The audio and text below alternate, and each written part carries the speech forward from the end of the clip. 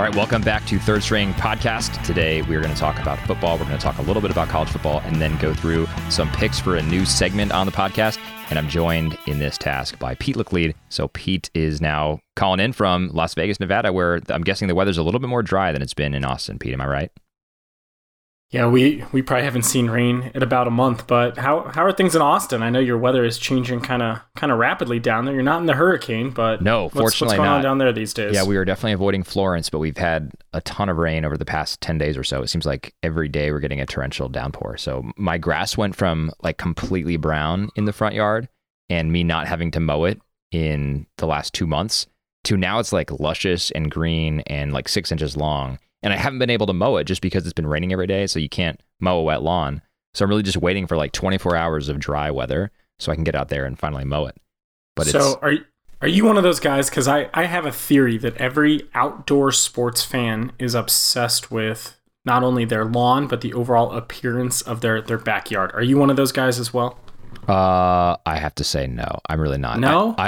So in our previous house, we had a very small backyard and it was fenced in.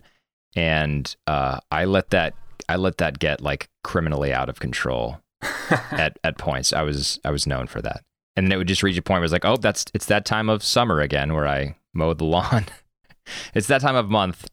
But yeah, so I'm not saying your theory is wrong, but I don't think it applies to me. I'm sorry. I don't think I can help you out there. You're the curve breaker. Standard. So are you meticulous about your lawn? I didn't know this about you.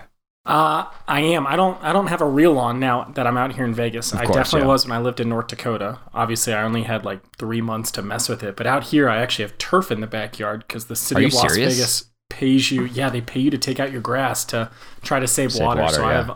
I have a lot of turf and I have a lot of rocks. So I'm trying to get creative with that, and it's driving me crazy. Wow, what color is this turf? Is it like indoor football stadium turf?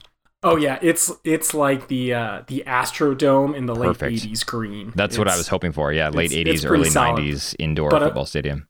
But of course, the people who lived here before we bought the house installed the turf at 2 different times, so there is a distinct tint between the 2 sides of my turf, and the grass kind of leans the other way, so it drives me crazy. Is your front yard also turf, or do you have some grass there? No, it's all rock up front. Oh, okay. All rocks. What do they call that? Xeriscape or something?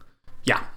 Okay. Yeah. So all rocks, and then I have about 30 different bubblers around the house trying to keep what few trees and shrubbery we have alive. It's been a little more work than I expected. You think you just kind of install an irrigation system and walk away, and not so much. What is a bubbler? I don't even know. So it's like a little sprinkler, but it doesn't have the power and the amount of water coming out of it that a regular sprinkler does, where the water literally just kind of drips out or bubbles out. Okay, got it. Huh. Well, it sounds like I need to move to Vegas because that's my level of lawn maintenance that I want. Just AstroTurf in the back and Xeriscape in the front. That sounds like the way to go.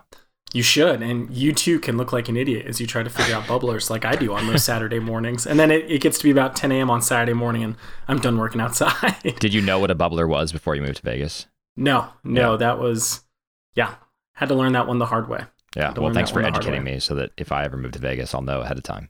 Absolutely. Know how to deal with a bubbler. I will tell you, for a place where man was not meant to live once upon a time, we have a surprising amount of natural grass fields. We were at kids' soccer games this morning, and there are just acres and acres of natural grass fields that who knows how much the city of Las Vegas is pumping into those fields to keep them working. But there's actually a lot of really, really nice outdoor places here with real stuff that, of course, are propped up by bubblers and sprinklers, but pretty good. Now, are you a coach for your kids' soccer teams? Is it both kids who do it, or just the older? Both kids want to, but just my older daughter right now actually does it. My son wants to get in on it, but he's still a little too little. But are you a coach? I am not. I try to provide some color commentary on the sidelines, but for some reason the other parents just don't seem to appreciate it. So you do need to move out to Vegas. I like to comment on her defensive matchups, and I got a lot of weird looks when I did that at the most recent game. So my daughter also, for anyone who knows her, she's a little shy, and she really enjoys kind of standing there and watching the other 7 kids because they play 4-on-4.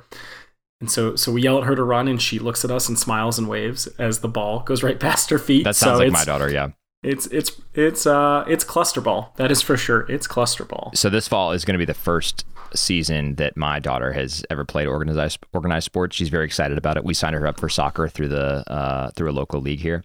Yeah. And as part of the sign up process, they were asking parents, "Are you interested in coaching?" And like, yeah, I've always thought, as long as I've been interested in sports and as long as I've had kids, I thought how cool would it be to coach your kid's team, right? So I was like, yeah, sure, I'm definitely interested. Thinking in my head that I would be in a like volunteer capacity role, just helping out, show up with my daughter, help out with the soccer team, all that stuff. And then the schedule comes out, and it turns out that like I'm on the list as like the coach for this team. And oh no! I don't know the first thing about soccer. Like, to our listeners, there's a reason that our soccer discussion on Third String has been limited to one ridiculous World Cup segment where we just pick teams based on like, geopolitical affinities. Like, I don't know soccer. Like, I know what a midfielder is. I know a defender, obviously a goalie and striker / forward and that stuff. But like, that's the limit of my knowledge on this. And so these people are trusting me to teach their kids the finer points of the game, and I have not a clue what I'm doing. So this, I'll update you. This starts in a couple weeks. I'll update you, Pete, on how this is going. But it's going to be a wild ride, I think. Well, I was going to say, after our insightful World Cup discussions, I don't think you and I are too familiar with soccer, other than you try to kick the ball into the goal, and that's about all I know. Yeah, exactly. I mean, hopefully these kids are going to be young enough where that'll be sufficient. You know what I mean? Like 4 and 5 year olds, I can teach them the basic rules of soccer. I can teach them how to not commit penalties. I can teach them how to be good sports and practice good sportsmanship. Like, hopefully that'll be sufficient. But at the same time, like, from what I know, and maybe you can tell me more since you have a daughter who's playing right now, parents get really serious really early on. And I just am afraid I'm going to have some parents who are just like, "Coach, what are you doing out there? That's not, so I don't know. We'll see. Could be interesting.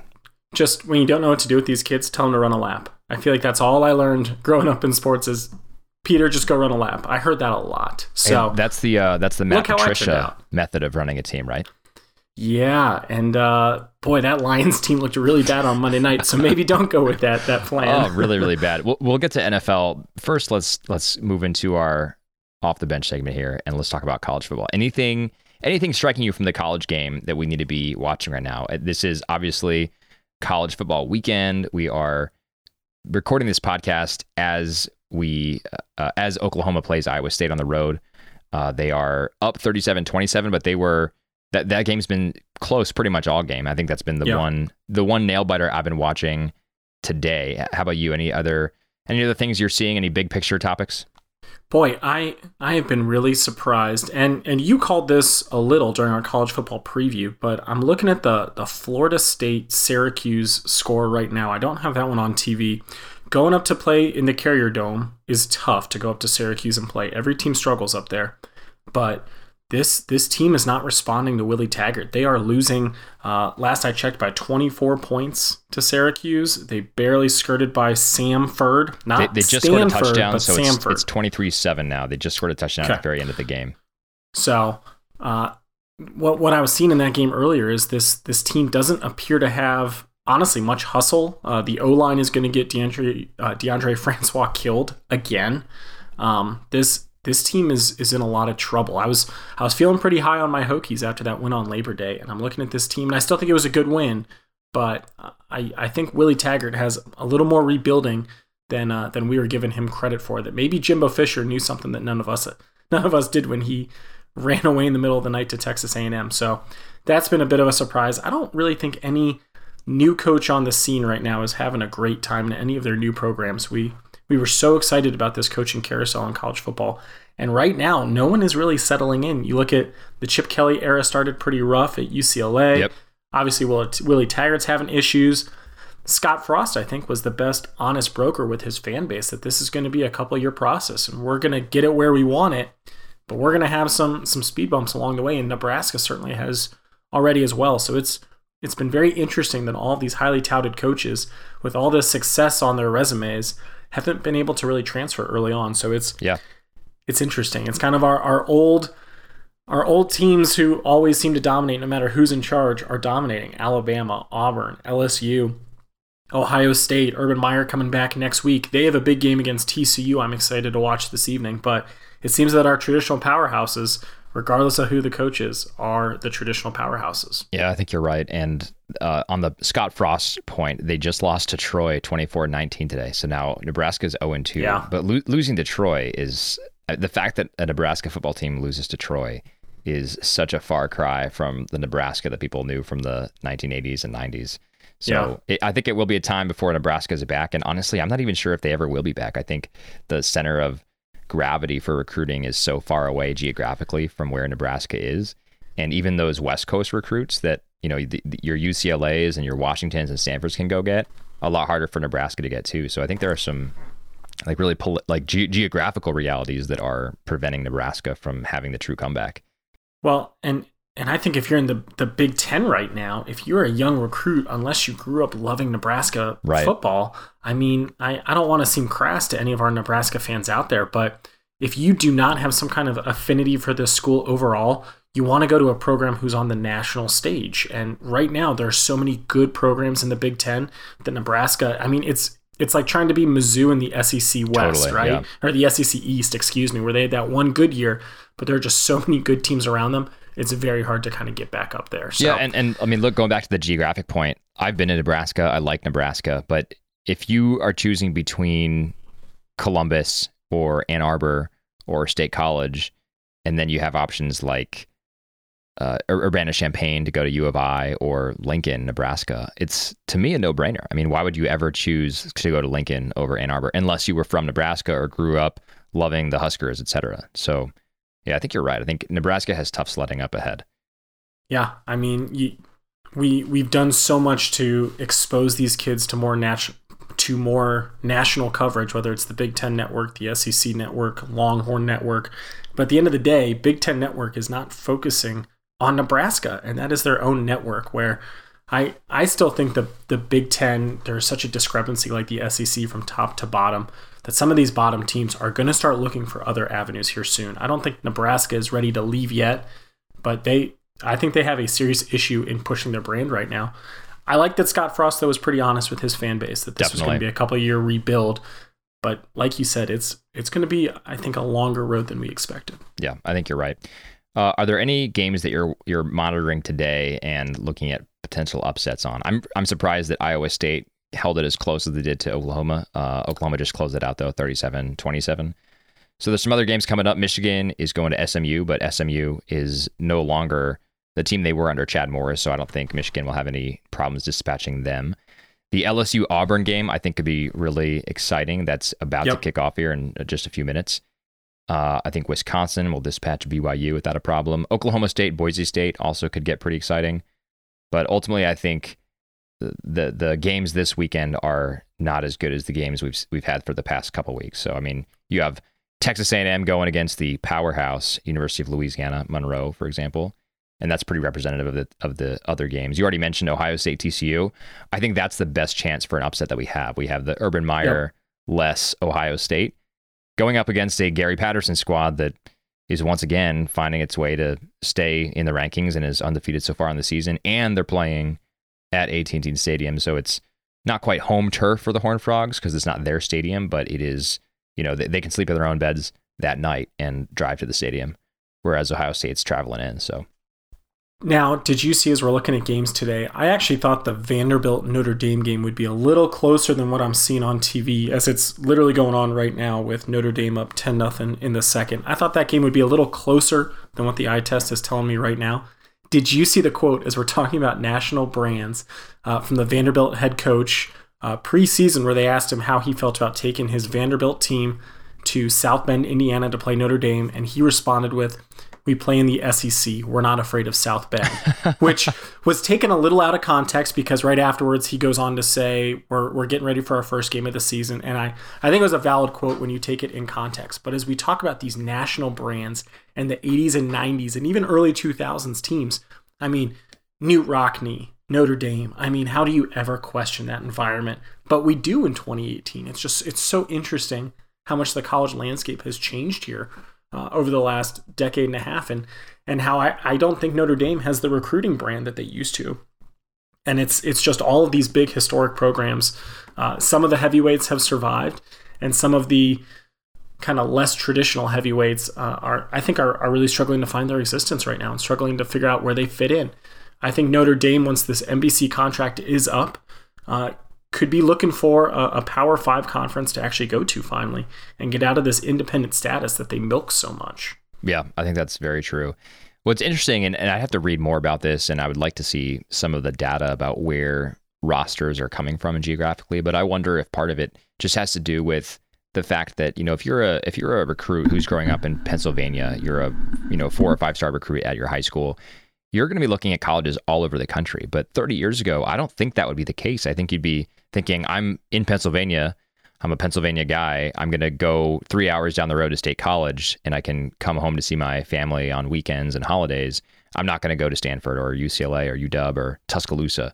But now that's not the case anymore, and coaches spend 3/4 of their time jetting about the country on charter jets to try to recruit those kids who are coming from locales not even remotely close to where this school is. Yeah. Yeah, no, I think that's a great point. I think our age of communication now and social media, people are just exposed to so many more opportunities out there. I think that's a great point, that again, if I can choose one of these big market schools where that they have a big fan following, they get the local TV coverage, they get the national TV coverage, they get game day. I mean, why would I choose the smaller school closer to me, maybe where I'm not going to get the national exposure that I would if I go out of state and leave? Right. Especially if they're going to offer you a scholarship anyway. I mean, if it's all the same financially, then why not just go to the best school where you get the most exposure?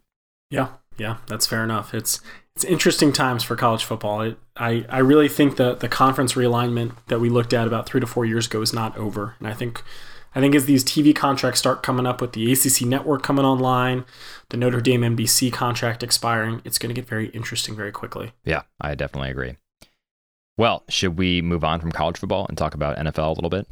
Yeah, huge week 1 in the NFL there last weekend, getting ready for week 2. What were some big surprises for you? So I think the biggest surprise was Aaron Rodgers' self-healing powers. He went down in the first quarter with an ACL, what was presumed to be an ACL injury. He had to be carted off because he couldn't walk on his own power on his knee, right? Yep. And DeShone Kizer comes in, does what DeShone Kizer does best, which is throw interceptions. The Chicago Bears are looking like they're absolutely dominating this game. Khalil Mack is looking like he's every bit worth the 2 first-round draft picks and his $80 million salary. And then Aaron Rodgers comes back and guides the Packers to a 1-point victory. I mean, there was, in my mind, no more vintage Aaron Rodgers moment, with the possible exception of the game in the playoffs 2 years ago against the Cowboys, where he threw that sideline pass way down the sideline, placed it on a dime. I mean, this is Aaron Rodgers. This is what he does. He came back in that game with a sore knee, limping around, and just slinging the ball in his signature Aaron Rodgers. It's like a quick release, almost borderline sidearm, the way he pitches that. But to me, that was just vintage Rodgers. I thought it was a really awesome game to see, even though I didn't see the whole thing. I saw the highlights the next morning. And I thought that was pretty exciting. How about you? Boy, that Aaron Rodgers game was something. I think the second we saw him wearing his helmet in the second half, every single person in the world knew the Bears were going to lose that game in some way. Did you see that post-game interview with Aaron Rodgers, though? I don't know if Aaron Rodgers knew where he was. He was on so many painkillers. He was up in the clouds. It was pretty funny to watch. If you haven't seen that, go check that out. It was pretty funny. For me, as I'm looking around, not necessarily a surprise, but kind of surprised just in the overall game was the LA Rams versus the Oakland Raiders. I thought that was one of the most interesting games of the week. I don't think the outcome was a surprise, but the way we got to that outcome, I thought was a pretty significant surprise. So Sean McVay, great offensive mind, no surprise here. I was really surprised at how much they relied on Todd Gurley. I thought they were going to back off in kind of how they were using him going forward. But just the way that they were able to dismantle that John Gruden defense after Khalil Mack left, I think confirmed our fears about Khalil Mack leaving Oakland, but at the same time just showed how much of a force the Rams are going to be and just how good that offense is, where it took them, a quarter and a half to really start clicking, and after that, it was pretty much over. But that was a very interesting game to watch. The Oakland Raiders actually didn't look as bad as I expected them to look. I thought that they were going to be slow. I thought their defense was going to get destroyed, which it ended up getting destroyed later on, but they held their own there for a little. But overall, the John Gruden era is not off to a good start. And just like in college football, I don't think any new coach in the seat won in week 1 as I'm looking at it. I think they all looked pretty mediocre at best. 0-7. Coming out. So I think that was my surprise as well. More than anything else is all these new heralded coaches, and they all looked pretty overmatched. None more than Matt Patricia in Detroit. Oh my goodness, that was such an ugly game. And we were texting back and forth while that happened, and I could not believe how bad Matt Patricia's debut was going. I didn't think he was going to be good. I don't know why the Lions picked him. I mean, the Patriots had the 31st ranked out of 32 defenses, I think, last year in DVOA. Yeah. They gave up all those points to the Eagles in the Super Bowl. They didn't really look good through the playoffs. The only reason they made it to the Super Bowl was because of Tom Brady, and it was not on the strength of their defense. So Matt Patricia does not have the resume that he really should have for a head coach, I don't think. And he was exposed in such a painful, horrible way when they played the Jets. I mean, the Jets of all teams. He made the Jets Sam Darnold look like, is being treated as the second coming now because he looks so good in that game. He looks so good because Matt Patricia couldn't do anything, and they kept showing him very close up on the sidelines. He wasn't really responding in any way either. He was sort of rolling his eyes, and it looked like he was talking into his headset here and there, but it didn't look like he was actively trying to avoid the meltdown that his team was very clearly going through. It seems like things are not going well in Detroit, and I saw reports this week that he's already losing the locker room, so it's not looking good for Matt Patricia. No, and I think it goes back to the discussions with Bill Belichick that I think everyone can agree that regardless of what you think he is as a guy, he is one of the most brilliant coaching minds we've ever seen. He and Nick Saban are really just on a different level. But you look at a lot of the guys who've kind of come out of the Patriots and in the Bill Belichick camp, haven't been incredibly effective coaches. You think of guys like Josh McDaniel, who obviously have a mind for the game, but because Bill Belichick does everything himself and is such a poor communicator, but so cerebral at the same time, that I don't think the people around him have really ever benefited from coaching around him. His players benefit a heck of a lot because he makes such interesting decisions. But you look at his coaching tree, unlike, say, the Bill Parcells coaching tree or the Andy Reid coaching tree that you brought up last week, guys aren't getting the experience they need by working under Bill Belichick. Yeah, I totally agree. And you know that Bill Belichick, the defensive mastermind, is the guy who's responsible for any defensive success the Patriots actually have. So why the Lions thought Matt Patricia was the guy, I'll never understand.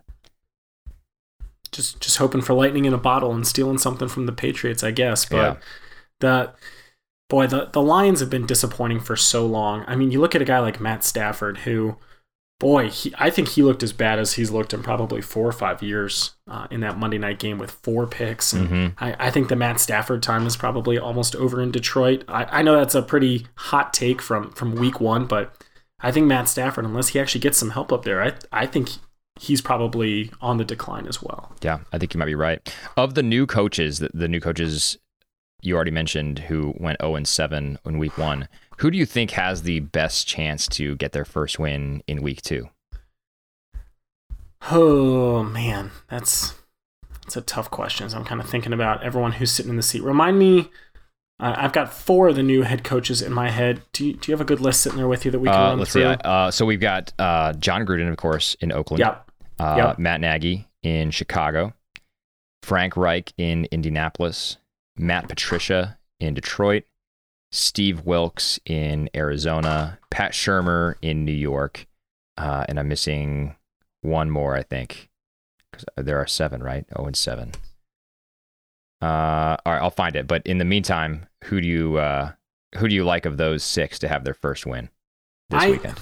As I'm looking at the schedule, I'm looking at the Sunday Night Football matchup between the New York Football Giants and the Dallas Cowboys, where the Cowboys came out very flat in that week 1. I don't think they'll look nearly as flat here in week 2. I think the defense will help boost them a little.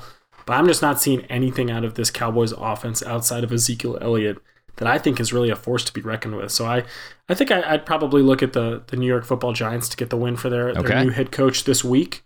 But boy, I don't know what to expect on that Sunday Night Football game. It could be really ugly. If I'm being honest.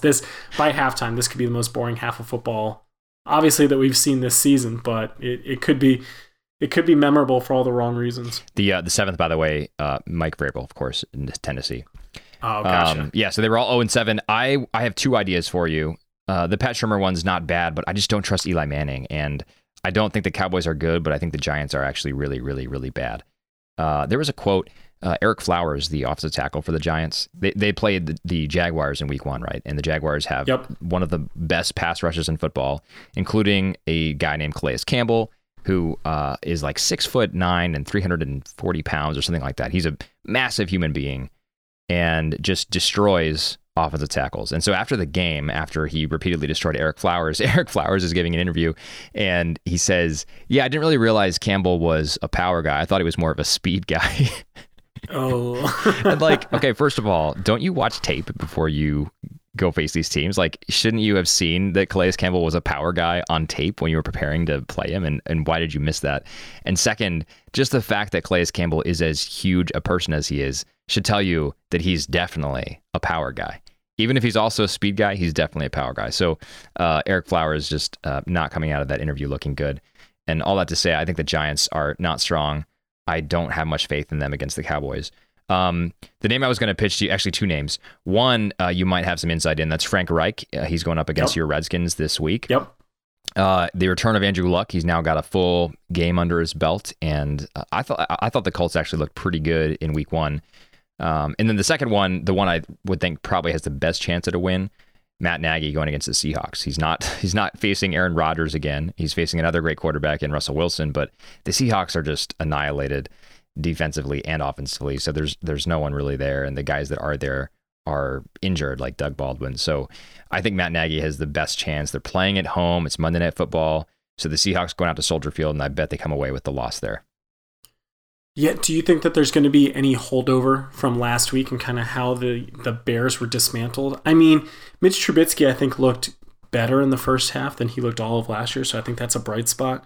But outside of Khalil Mack, I don't have a lot of faith in this Bears defense. You think we're going to see kind of a holdover from last week's disaster, or you think they're able to come out here and just take care of business against another very mobile quarterback in Russell Wilson? No, I think they will be able to take care of business because Khalil Mack is the difference maker there. Just remember the Seahawks have one of the worst offensive lines in football, and so anybody who can make a difference on the pass rush is going to be able to make a difference in the game.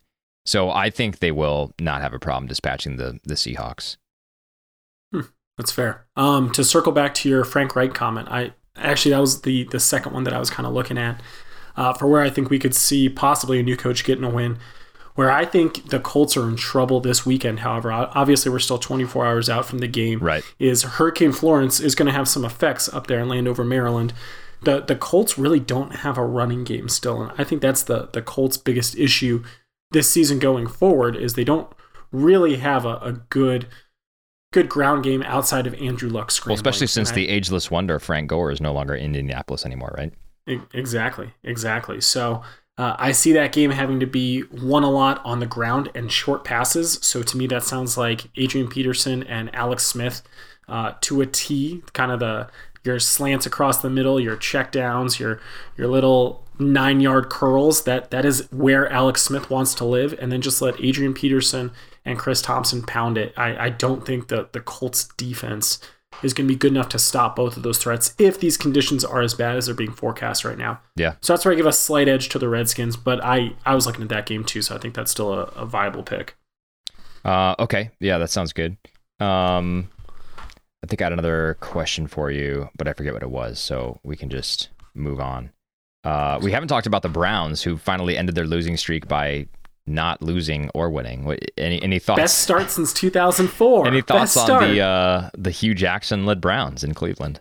So I got to be honest, and I asked a few Steelers fans. You know that I've got a lot of good buddies who are Steelers fans. I asked them on Monday morning how they felt about that game, if they thought that they kind of got away with one by kind of skirting out of there with a tie, or if they were embarrassed that it was a tie. And for the most part, they all felt like they kind of got away with one. As I'm looking at the fourth quarter of that game and how everything is transpiring, there were two very kind of decisive plays. I think probably the most important play was the interception thrown by Tyrod, where I thought that the Browns honestly were driving to win. Obviously, both teams missed field goals in overtime where that game could have flopped either way. Right. But 5 turnovers from the Steelers. I was very disappointed in Cleveland's inability to really capitalize on that. But at the same time, when you play the talent game here, I think you still have to lean on Pittsburgh, but not having Le'Veon Bell might have hurt them more than we were giving it credit for. James Conner obviously had a fantastic day. But you have to wonder about the internal makeup of that Steelers team right now. So I'm a little disappointed for the Cleveland Browns. I thought that was going to be one of their 6 wins that I was calling as I was watching that game. You remember I gave them 6 wins back when we did our preview in August. And I said 4 to 5 is their ceiling, right? Yeah, so maybe we'll both be close because there's certainly a lot more talent there than there has been in past years. And honestly, I'm a little higher on this team after watching Hard Knocks, which normally Hard Knocks I think is kind of a mediocre show at best. I really enjoyed the one on the Cleveland Browns. I'm lower on this team after Hard Knocks. I think Hugh Jackson is just an awful coach. I think you plug almost any other coach into that spot, and you have a much better team that's like an 8 to 10 win team. So who are you more down on, Jason Garrett or Hugh Jackson these days? I think I see the same problems in both of them. So I think I would say it's about equal. I mean, I see indecision. I see awkwardness when making decisions, when they're forced to make decisions. I see a lack of involvement in actual game plan and strategy, in play design. And that's through the All or Nothing Amazon series on the Cowboys and Hard Knocks. So I think it's both. I mean, to me, they're not doing what a head coach should do. So fair. I think I'm actually lower on Jason Garrett than I am Hugh Jackson. The clapper. The epitome of a cheerleader. Yeah. I don't know. I really and truly think that the culture is changing in Cleveland. I'm not sure it's coming from him. I think that's definitely true. From your guys. I think it's coming with the young blood, all these really talented players who are brought in, that your Denzel Wards, your Baker Mayfields, your Myles Garretts. I think those guys are coming in and changing the culture. And so, yeah, I'm sure they'll reach critical mass at some point and they're starting to put together a winning record. But I think by that time, it'll be pretty apparent that Hugh Jackson needs to go. Yeah. Yeah. I'm still surprised he was there this year after everything that happened last year. But circling back, I was disappointed that they couldn't cash in on all those turnovers from the Steelers, and that makes me nervous that they're not going to be even as good as I was hoping they would be this year of sitting at 6 wins. That made me a little nervous. Selfishly, since I said 4 to 5 wins, I was glad to see they did not actually start off with a win because that would already put me in a deficit. All right, well, so Pete, I've got this idea for a new segment. The segment's called A Dime a Dozen. We're going to take a dozen of the weekend's upcoming NFL games and place a hypothetical bet on the line and just a money line bet. And based on that, well, then we'll do like 10 cents on each team, so $1.20 overall, hence the dime a dozen. And then we'll just see for fun what we would win on a parlay bet. So basically the payout would only happen if all of our bets were right, which if you do the odds is a very, very, very, very, very small chance. So very unlikely that this would ever happen if we were placing a bet, but I'll just go through the lines and we'll just go just for fun and see what we could get if we were right. Does that make sense? Let's do it, my man. All right. So the first one, I'm looking at Bovada right now. So that's where all these odds numbers are coming from. So the Vikings-Packers game, that money line is not out yet and the spread's not out because of Rodgers' unknown status. He's right now questionable for Sunday, and they haven't announced whether or not he's playing. So that's why that game line is not out yet. So we'll skip that one. The rest, I think we have 13 game lines here, so we can skip 2. Let me see. 1, 2, 3, 4, 5, 6, 7, 8, 9, 10, 11, 12, 13, 14. Okay, we can skip 2 and still get a dozen in there. Okay, so just tell me if you want to skip one if you're not feeling confident on the result, okay? Okay. All right, so Colts, Redskins, who you got? The Redskins are minus 240 favorites. I think I still like the Redskins in this one. Yeah, I think I do too. I'm in agreement. Okay, Chiefs, Steelers, who do you like here? The Steelers are at home, and they are minus 225 favorites. I'm going to take the Chiefs. All right, I like that. Browns, Saints. Saints are minus 440. They're playing in New Orleans. Ooh, minus 440. Oh, I think after last week where the Saints put up like 38 points and still lost that game in surprising fashion to the Bucs. Yeah. Without famous Jameis, I think I'm gonna go. You know what? I've been all in on the Browns. let's stick to it. You're going Browns? Let's go with it. Oh my goodness! All right, this is where I would differ from you. So that's a bold call. I would go Saints. I just think the Saints are playing at home. The Saints defense really needs to bounce back, and I think they will. So I still absolutely take the Saints to win that game, but I think based on what the Saints defense showed me last week, I'm not comfortable in that spread. The spreads, yeah. So you're saying you would bet the plus 9.5 Cleveland? Yeah. But if you're just betting money line, so who's going to win? You're going to take New Orleans? Yeah. All right, yeah. We're just going to go money line. It's just easier that way. All right, Eagles, Bucks? Eagles. Okay, Panthers, Falcons? Falcons. All right, they are favorites, minus 245. Jets, Dolphins? Jets. I love the Jets here. I think we're pretty much lockstep on these so far. Texans, Titans. Texans. This one I'm actually not sure about. I think I'm with you on Texans, but I am undecided. I think Vrabel needs a win. And I don't know if you watched any of the Texans-Patriots game last week, but it was uninspiring, and Deshaun Watson looked a little rusty. Yeah, and that Texans defense that I was so high on was just not quite where I was hoping they would be. They made Tom Brady look like the Tom Brady of like 2012. Yeah, and I don't really know if you can trust Lamar Miller right now. That makes me nervous as well. Agreed. So I'll just leave that as a question mark right now. We might come back to that. Okay. Chargers, Bills. Is there a question here? Did the Bills play in week 1? I know that the team who played them scored 45 points and the Bills scored 3, but that was like the 4 stringers like fumbled and took it back for 70 yards. I think what happened in week 1 was Sean McDermott made all the players mad, so they all went on strike, and then they just suited up like 53 fans and then sent him out there on the field to play. I think that's the only explanation I could come up with for how bad the Buffalo Bills looked last week. I think there would have been more effort there if it had been 53 Bills faithful, especially in September before it starts snowing in Buffalo. There would have been more effort. So there's no disagreement here. Chargers over the Bills? Yep. Okay. Niners, Lions. I think we're going to be in agreement there too. Yeah. Niners. And then Rams, Cardinals also pretty easy. Yep. Okay. Rams all day. All right. Cool. So we are up to 10 picks now. So we've got 2 more to make on our dime a dozen. So we have Raiders, Broncos, Giants, Cowboys, Seahawks, Bears. What are you feeling there? And just a reminder, we can go back and decide not to take the Texans Titans game as well. Oh, let's go Raiders, Broncos. What are you thinking on that? So I actually like the Broncos here. I don't like what I saw from Gruden. I thought they obviously came out swinging fast against the Rams, and the Rams gave up some points early in that first half. But remember, they shut them down completely in the second half. Yeah. Carr threw 3 interceptions. The Raiders scored 0 points.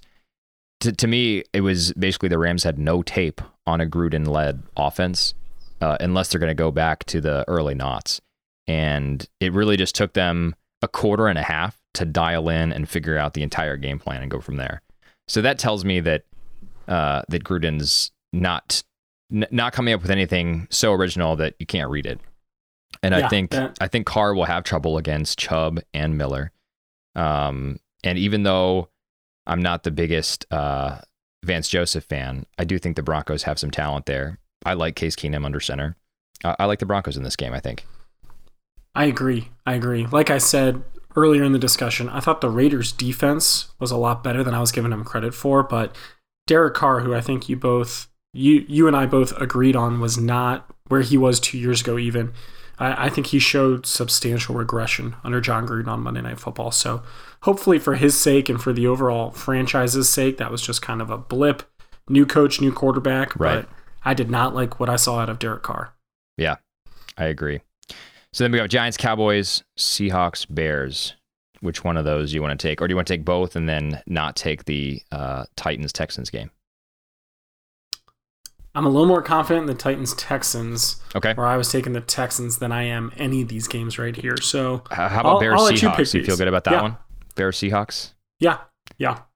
Bears are minus 175 point favorites. Yeah, as long as they can bounce back, I think they have more talent than the Seahawks do right now. I really do, especially with Doug Baldwin going down, that Seahawk O-line being problematic.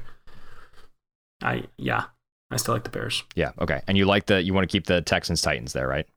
Yeah. Okay. So let's see what this gives us here.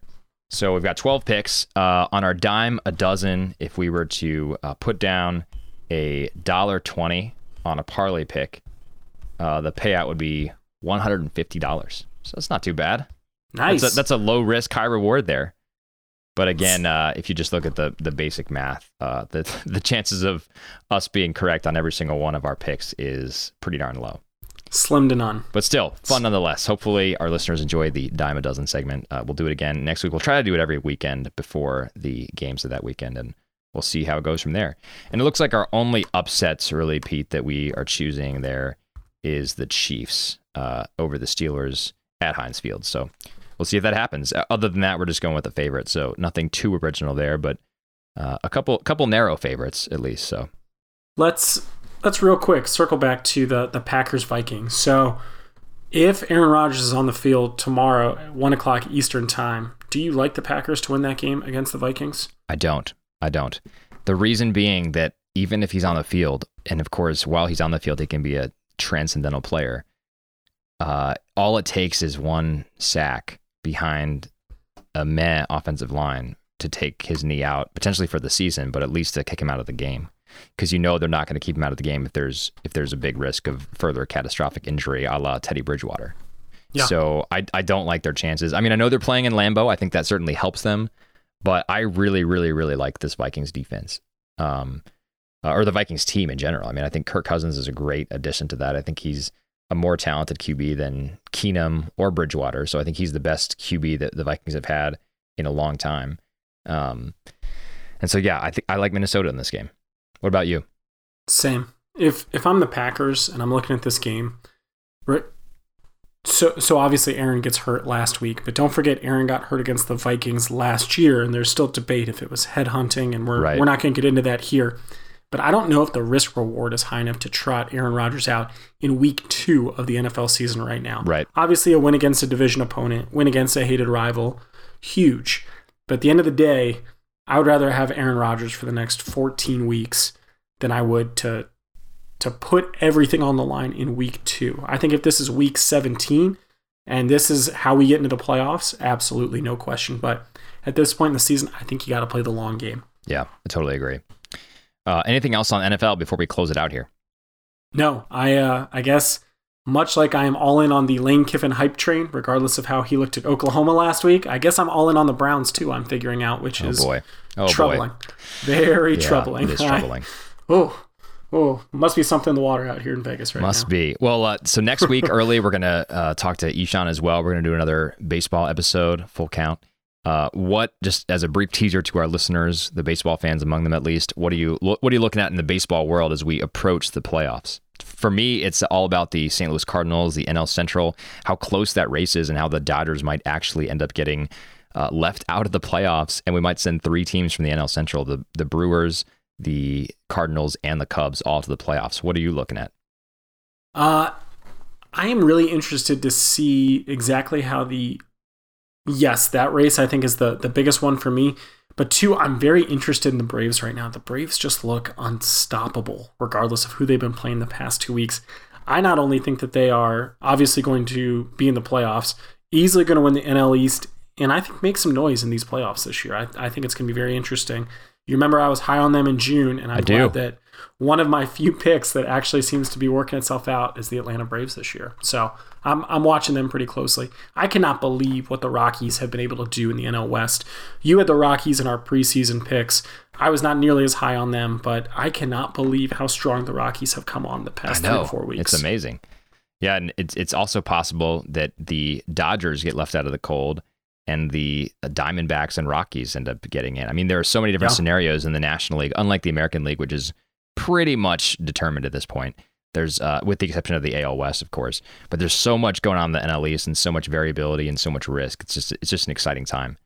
And what continues to amaze me is how the Nationals continue to hover right at 500. They're never 2 games above or below 500. I think that's pretty much the way it's been all year. It's really impressive, actually. Well, and you look at that team, and you think of them trading away Daniel Murphy. You think about them trading away the entire backside of that bullpen. And you just have to wonder, Mike Rizzo, if you had just been able to make a decision on what you want to do this year, how much would that have changed the team? We were all in on Bryce, but we weren't all in on the team. We were all in on this, but not all in on this. This has been the most puzzling organization to follow in the major leagues this year, quite honestly. Nobody knows what they're doing. It's true. I think Mike Rizzo's days are pretty numbered as well. Davey Martinez is coming back next year. I wouldn't be surprised if Mike Rizzo has about a year or two left in Washington. Man, it's crazy. A crazy time to be a Nats fan. Always is with these Washington sports teams. Much like our politics, it's insanity. Yeah, crazy. Well, to our listeners, you can look forward to getting that next week. We're going to talk about baseball. In the meantime, hopefully you enjoyed this football episode. Have fun watching all the football games on TV this weekend, and we'll be back next week to do more football discussion, more dime a dozen. Follow us on Twitter at Third String Pod. You can follow Pete at Pete_Leclead, and I'm at Zach Crippen. And until next time, thanks for listening to Third String Podcast. Go Browns.